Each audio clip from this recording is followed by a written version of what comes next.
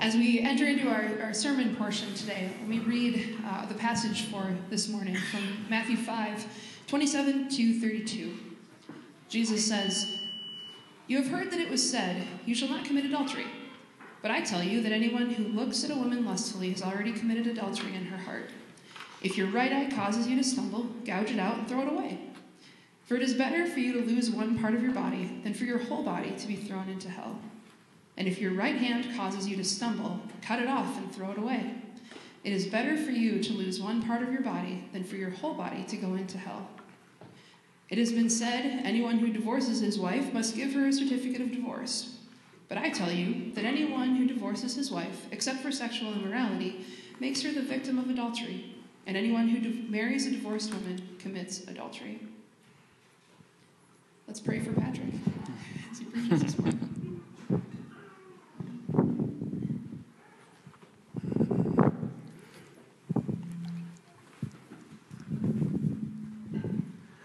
Thanks, Coley. Good morning. All right. Good morning. Good morning. Okay, there we go. Good. This morning I was reflecting on a story. Patrick, Yes. can the kids head out? I'm sorry? Can we dismiss the kids? Oh, yes, we can dismiss the kids. Thank you so much. Good. Appreciate that. Looking for an excuse to not start this sermon anyway.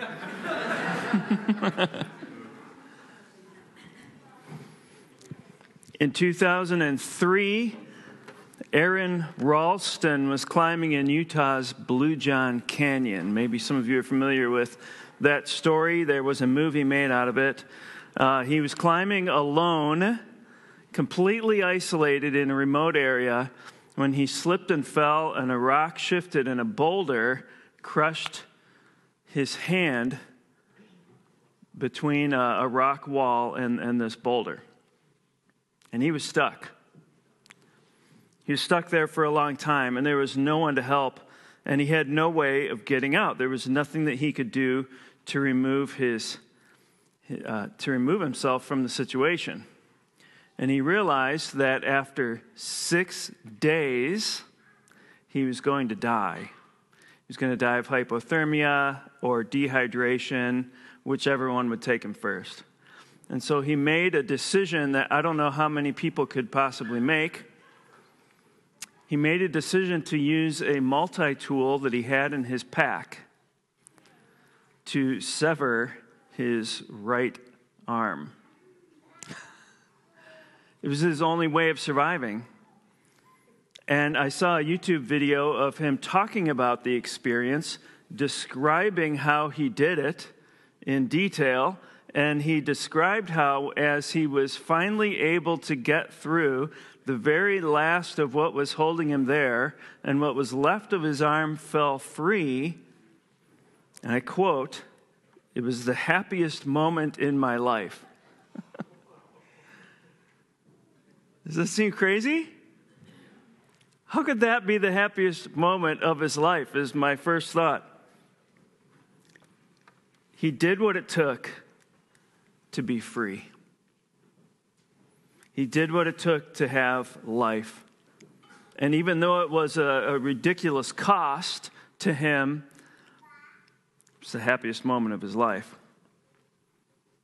This morning, as we approach this text, Jesus gives such an illustration in terms of the purity that he calls us to have as followers of Christ. What would we be willing to do to have the purity, the freedom to live the kind of life that God is calling us to live? I'd like to pray this morning over this passage and just commit this time and our hearts and souls to the Lord. Father, thank you for speaking to us about real things in life. This passage is one that it's difficult for a lot of reasons. And Father, I pray that this morning you would just guide us, shine your light to help us understand what we should, help us not to misunderstand, And help us in all of it to see the gospel of hope, the gospel of salvation, gospel of forgiveness and reconciliation.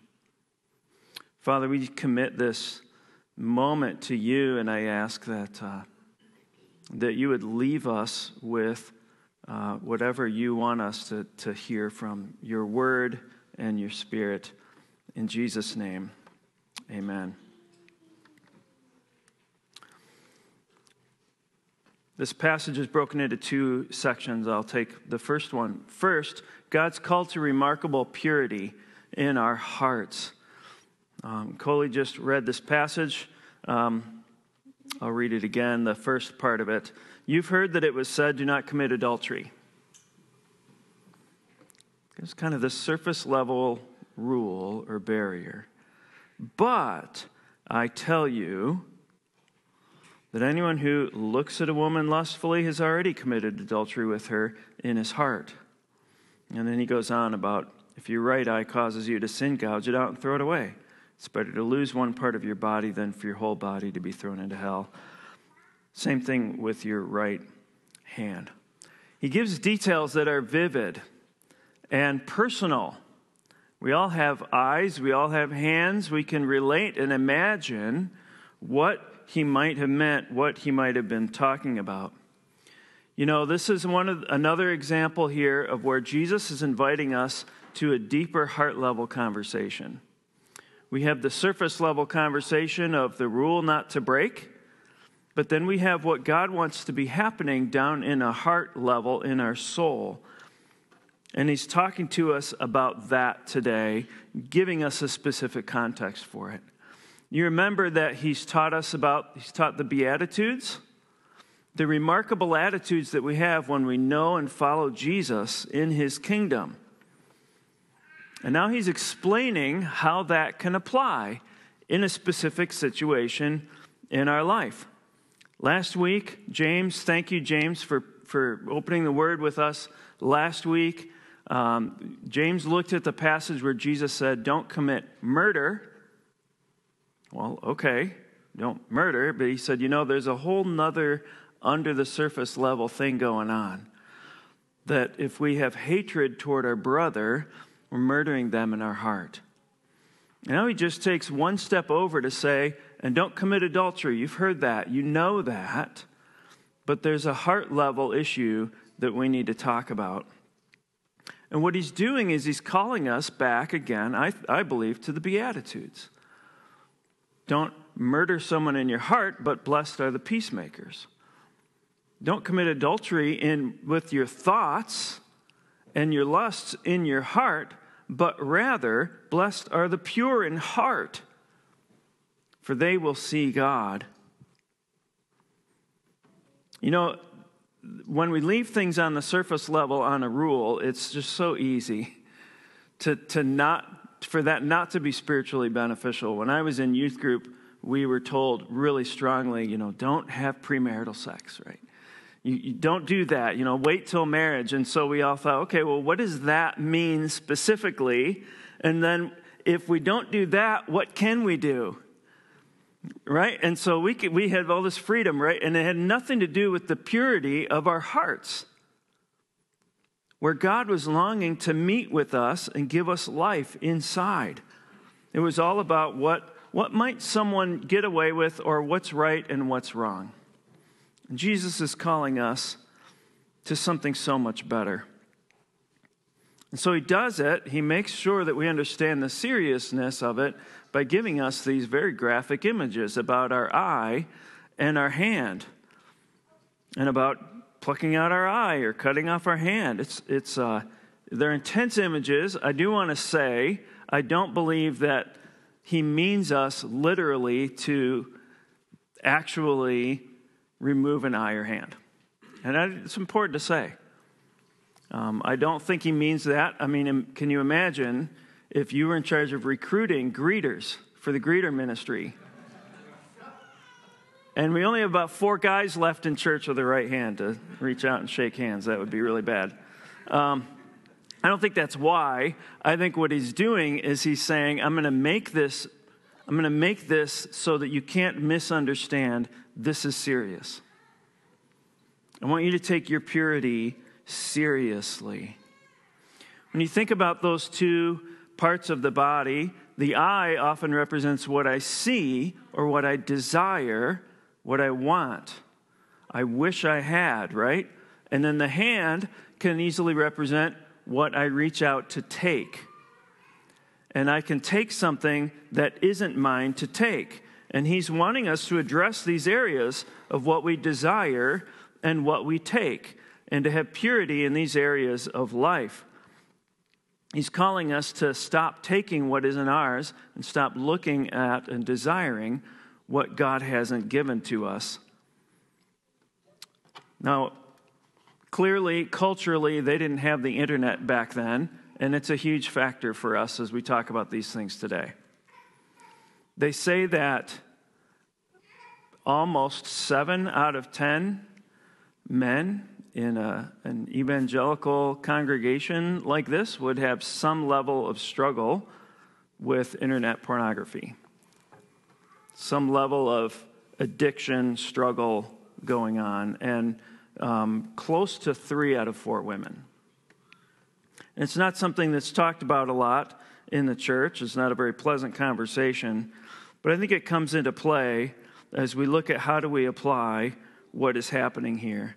I've talked to a lot of men over the years who have some level of struggle, and what I have found in general is that there are some willing to do kind of a whatever it takes to find purity and freedom, but there are often most, while they struggle, they know they struggle, they don't like that they struggle, are really unwilling to take concrete steps to take seriously this call to purity. And Jesus is calling us to take it seriously. There's examples in the Bible of people who struggled with this as well. We don't have to have the internet to struggle with lust, do we? When we look in the Old Testament, we see a guy named Samson in the book of Judges. Samson was the strongest man on earth. And yet he said this. This is a quote from the book of Judges. I have seen a Philistine woman in Timnah. Now go and get her for me. He said that to his mom and dad, and they did. Isn't that crazy? Don't give your kids sinful things. I wonder, but he was the strongest man on earth. They were not. They didn't feel very in control at that point in time. But he saw with his eyes a Philistine woman he desired, and then he took something didn't belong to him, and that caused tremendous trouble. And I want to be clear: the Philistine woman didn't cause tremendous trouble for Samson and Israel. Samson's sinful desire that he acted on caused tremendous trouble for Israel.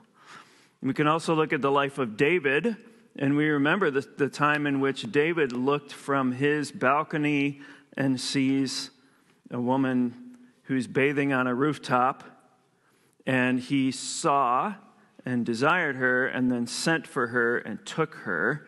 And again, who's to blame? You could say, well, she shouldn't have been bathing on a rooftop, but the responsibility falls on David. He continued to see what he shouldn't see, and then he took something that didn't belong to him. And David's sin led to all kinds of problems for Israel. And David is said to be a man after God's own heart. His godliness didn't prevent that sin. David's son Solomon, he saw and took so often he ended up with 900 wives and concubines. What? And he was said to be the wisest man on earth, the strongest man, most godly man, and wisest man in the Old Testament. All struggled and failed in these areas. And I do also note, when I thought about all 3 of those, that all 3 of those men had tremendous power, and they abused their power in order to desire and take something that didn't belong to them. Men today don't have a whole lot of that kind of power that they had, but we have the false illusion of power if we sit behind a screen thinking we're hiding behind anonymity, and we can still take whatever we want and struggle and feel like we're not doing something as bad as they were. But the trap is real, and the struggle is just as significant. I'm encouraged, though, when I look also in the Bible, I find some good examples. I find a man named Job. Job was struggling, and the people were going, like he was in all this affliction, if you've read Job. And his friends are like, well, Job, you must have sinned. And Job is saying, no, I haven't. Not only have I not committed adultery, but he says in Job 31:1, I made a covenant with my eyes not to look lustfully at a girl.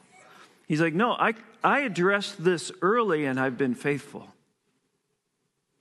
This struggle is something else. I'm encouraged by that because it is possible to have an agreement with the front door, with the eyes, not to pursue a lust that can cause problems.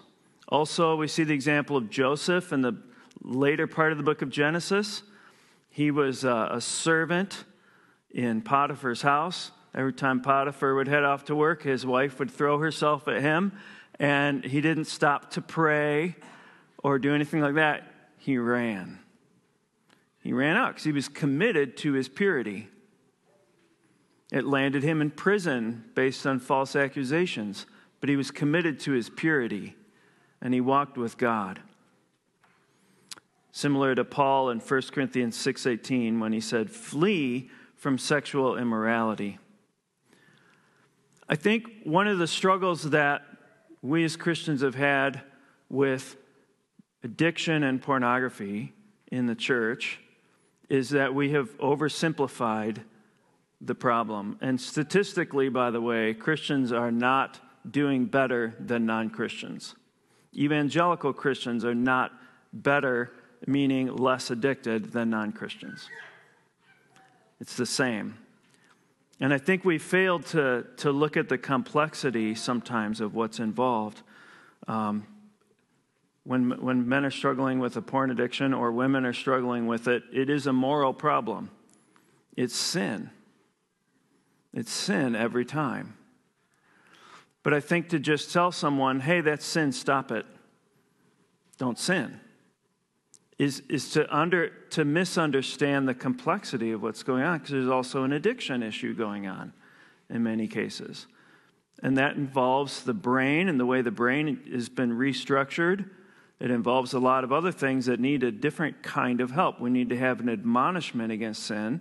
We need to have a help for someone who's overcoming an addiction. It's a relationship problem because it's affecting and impacting the people around that person. It's not just one person's thing. And it would be good for the church to help address other impacted people. And it's also a spiritual problem because God's part of our life every moment of every day. And God would call us to keep him in mind as we fight for our purity. And the church should be able to be well positioned to address all of those different levels of struggle. You know, our hearts are important to God. God desires us to be holy. Have you ever just wondered, why did the Lord give humans sexual desire? Because it so often leads people into all kinds of problems. It leads us into all kinds of traps or problems or bad choices. Why did God give that desire to people? I think it's a good question. I heard one time that God didn't give us desires like that to make us happy, but he gave them to us in order to help make us holy. And as we look at the struggle that so many have, I just want to remind us that when sexual desires or desires for intimacy come up in Christ, we have something better. We have something more. In Christ, unmet needs and desires are opportunities for us to draw closer to Him. If someone chooses not to have a cheap substitute, but to sit with an unmet desire, then they're poor in spirit. They're experiencing being poor in spirit. They can experience mourning. Blessed are the poor in spirit. Blessed are those who mourn. They can, from that place of feeling unfulfilled at that time, can have the opportunity to experience being meek and being merciful and being pure in heart. All of which Jesus says are attitudes that God sees, adores, and blesses. That's different than the message you get from the world. It says you deserve to be satisfied and fulfilled, so do it however you want to. God is calling us to find fullness, wholeness, and satisfaction in Him. We may not be used to doing so, but that is our call. And it's deeper and better than anything this world has to offer. So Jesus has addressed the importance of purity of heart. And then he takes these next two verses to address the importance of purity in marriage. And he says in verses 31 and 32, "It has been said, anyone who divorces his wife must give her a certificate of divorce. But I tell you that anyone who divorces his wife, except for marital unfaithfulness, causes her to become an adulteress. And anyone who marries the divorced woman commits adultery already." I'll just say what I think we all know. This is difficult to address. It's difficult to say one thing to a room full of people who've all had different experiences, knowing that almost everyone here has been impacted in some way by a broken marriage, by a divorce. Maybe your own or your parents or siblings or a friend or someone that you've known. And they're all painful. I just want to acknowledge that that's real before we even talk about what Jesus said.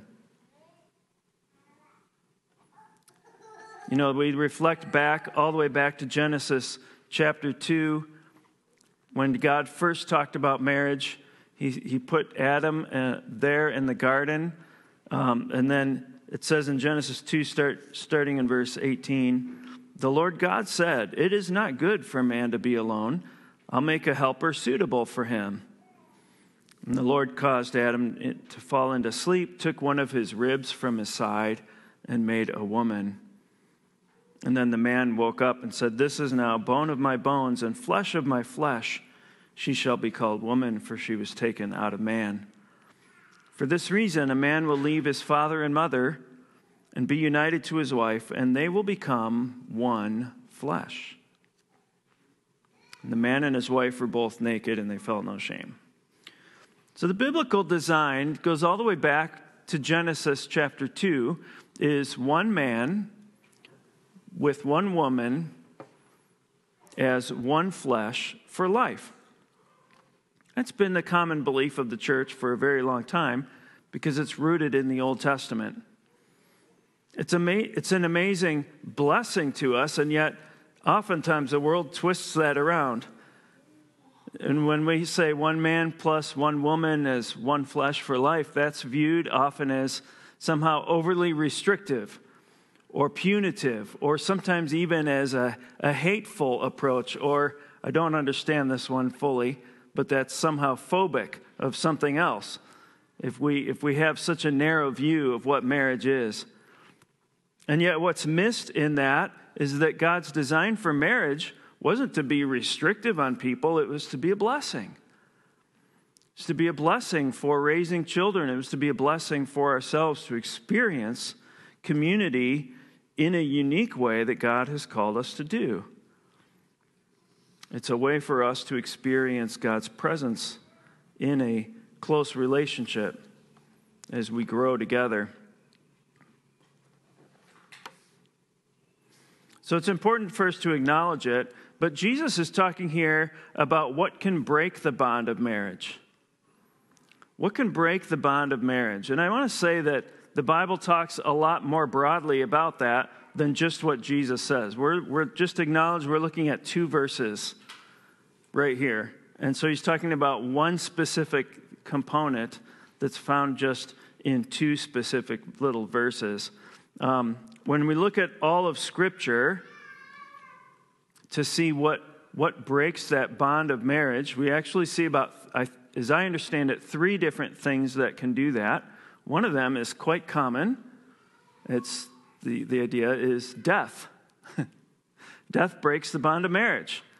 So every marriage in this room will be broken by death, which, by the way, death in this world is a result of sin. And we'll all experience that, and that ultimate result of sin will break every marriage in this room. In 1 Corinthians 7:39, Paul said, "A woman is bound to her husband as long as he lives, but if her husband dies, then she's free to marry anyone she wishes, but he must belong to the Lord." Death breaks the bond of marriage and frees the person who's left to marry again. They're not bound to never be able to marry, but in God's eyes, they're free to do that with his blessing. The second thing that can break the bond of marriage is desertion by an unbelieving spouse. In 1 Corinthians 7:15, the same chapter, Paul said, "If the unbeliever leaves, let him do so. A believing man or woman is not bound in such circumstances. God has called us to live in peace." So 2 people are there, married. One comes to Christ and gives their life to Jesus, and the other one says, "You're crazy. I'm not going to stay. You've joined a cult. You're nuts. I'm not going to stay with you." And they leave. According to Scripture, then that person is free to find a believing partner and have a new life. Now, here's where it gets complicated. When we define things too narrowly, people get stuck. And I don't have all the answers, but I do want to just say there's other struggles. Like, what happens when you have 2 people who say they're believers, but one is acting like a non-Christian all the time, maybe even in a way that's violent or abusive? Should the other have to stay in that marriage, or are they free to say, "I don't think they're actually a believer"? I guess the best I can understand it is this is where the church comes into play, and the elders and the godly elders of the church to be able to say, as we've assessed your situation, it's our determination that that person's not a believer. And that would be part of what would be a call to repentance, a call to spiritual discipline that could result in that kind of declaration. It should be removing someone from membership. It gets complicated, but the Bible gives us some mechanisms we don't often use that can help someone not just be continually victimized by someone who might say they're a Christian, but shows no evidence of it at all. And maybe this passage about desertion by an unbeliever comes into play here. I'm not saying yes or no or evaluating any specific situation, but that God's Word gives us quite a bit of different guidance. And we need each other to help discern when life gets hard. And these passages are largely designed to protect people from being harmed, not just to make sure someone does right or wrong. And the church has a role to come in and help apply them in ways that are good for people. It's complicated. But when Jesus addresses this here, he's really only talking about this third thing that breaks marriage. So he's only talking about one specific slice of the issue, and he's talking about adultery plus formal divorce. When he says, it's been said, anyone who divorces his wife must give her a certificate of divorce. But I tell you that anyone who divorces his wife, except for sexual immorality or marital unfaithfulness, makes her the victim of adultery. And anyone who marries the divorced woman becomes a victim of adultery. This goes back, by the way, so let's put this back in the biblical context of what Jesus is talking about. It goes back and it's anchored in Deuteronomy chapter 24, where Moses gave permission for divorce. In this passage in Deuteronomy 24, the first 4 verses, Moses said, if a man marries a woman who becomes displeasing to him because he finds something indecent about her, and he writes her a certificate of divorce. I mean, it's crazy when you look back at the words that Moses used. A man leaving his wife because somehow she became displeasing to him. And it's helpful to understand what was happening. Back in that day, a man was mistreating his marriage commitment. He would tell his wife, I don't like you today, or you cooked a bad meal, or whatever, and throw her out for the rest of the day, or the week, a month, or a year, knowing that at any point in time he can say, get back in here. And she was bound. And so she could, and in that day, if a woman is thrown out, she can't just go get a job and support herself. She's homeless. And so a man would use that, I'll make you homeless and destitute, or you'll do what I want. It was a terrible situation. So Moses was saying, if you're going to throw your wife out the door, then you send her out with papers so that she's free to go find a good man who will actually take care of her. You can't jerk someone back and forth like that. That's what Moses was doing. But the people had interpreted it by Jesus' time as this, hey, we can get divorced for any reason, any time. And Jesus is bringing it back to the original intent, to say God's intent is for purity. God's intent is that we would have purity in our hearts and in our marriages, and that we wouldn't mistreat each other. And so he was saying, if there is an immorality, a marital unfaithfulness, by the way, the word that he used is the word that's way less clear and specific. He didn't use a really clear word that would just draw a clear line. He used a very generic word. It's very difficult to know exactly what he had in mind. But I think maybe a way to summarize it is to say, if a man goes to another woman and treats her like she's his wife, then he's violated the marriage covenant. Or if a woman goes to another man and treats him like that's who she's married to, then they've violated that covenant and really left the person who's behind a choice. One of two things. That doesn't break a marriage bond in and of itself. They have the choice. They can forgive and restore the relationship, or the other choice is they can make a divorce official and say, I'm going to make what you did official. You did it. I'm just going to make sure that's declared officially so that there's an official break and freedom to find someone who's a godly person to be together. I think that's the heart of what Jesus is getting at. Are you still with me? Am I just, whew. It's a lot here. But I just do want you to know, as I see it, and again, to acknowledge this is hard, this is personal.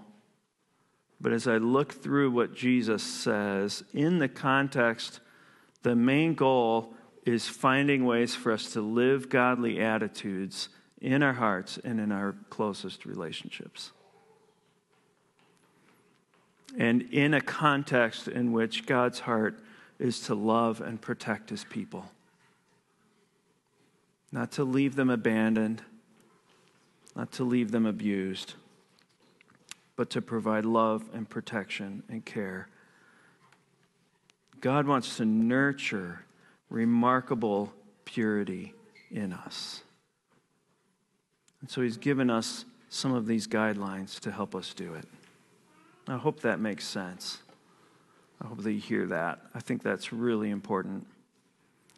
And so I'm going to just leave it with a few challenges for us, just 4 simple challenges that I take away from this passage. And the first one is take purity seriously. The purity in your own heart and the purity of your marriage. Take that seriously. In this world, that's become kind of a joke. I mean, it really has. You can't get on any online social media. You can't watch a football halftime show. You can't go to you can't see anything that's being produced by non-Christians and realize purity is a joke. And that's before us all the time. And so we need to pause and say, what does it look like for me to take it seriously in my heart? And what does it look like for me to honor my marriage and take that seriously? The second challenge to us is to get into what I'm going to call heart-level accountability. We talked about this in a community group the other night. There's accountability groups that stay on the surface that we can find. You know, you can find another Christian guy to ask, did you do this or did you do this week? That's fine. There's a place for that. But find heart-level accountability. Find someone who will shepherd your heart and lead you back to Jesus. And keep bringing you back to the life-giving gospel of Jesus Christ. So we can say, how did you do this week? And what's going on in your heart that would lead you to struggle there? And how can I bring you full-heartedly and help your affections to fall back on Christ? That's the kind of accountability that's helpful to nurture and foster it. Number 3, work on building a healthy marriage. Take some work and prioritizing. It's easy to neglect, but work on that. And then number 4, remember grace. Just remember grace. God doesn't condemn you or me every time we sin. I don't know why. He's holy. He could, but he doesn't. Remember God's grace to you. Remember God's grace to your brothers and sisters around you. And help one another. God's called us to extend that grace to help each other. There's not one person in this room that can change our past, but every single person in this room can grow in our affections for Jesus today. Let's help each other do that. Let's help each other to develop, by loving Jesus more, remarkable purity in our hearts. Father, thank you for your grace. It's a really difficult passage for us to wrestle with today. But, Lord, I'm so thankful for your faithfulness, for your grace. I'm thankful that as it says in the Old Testament, that your love is new every morning. Your loving kindness is new every day. That as you look at us, our sins are washed away by the blood of the Lamb. And you're changing our hearts of stone into hearts of flesh. And you've put us together, Lord, to do it together. So help us to just seek your grace, to seek our purity before you. And I'm thankful, Lord, that you long to bless these attitudes that you describe for us in every situation of life, even the ones that may be particularly challenging. So, Father, we just open our arms to you and trust ourselves again to the loving hands of our Savior. In Jesus' name, amen.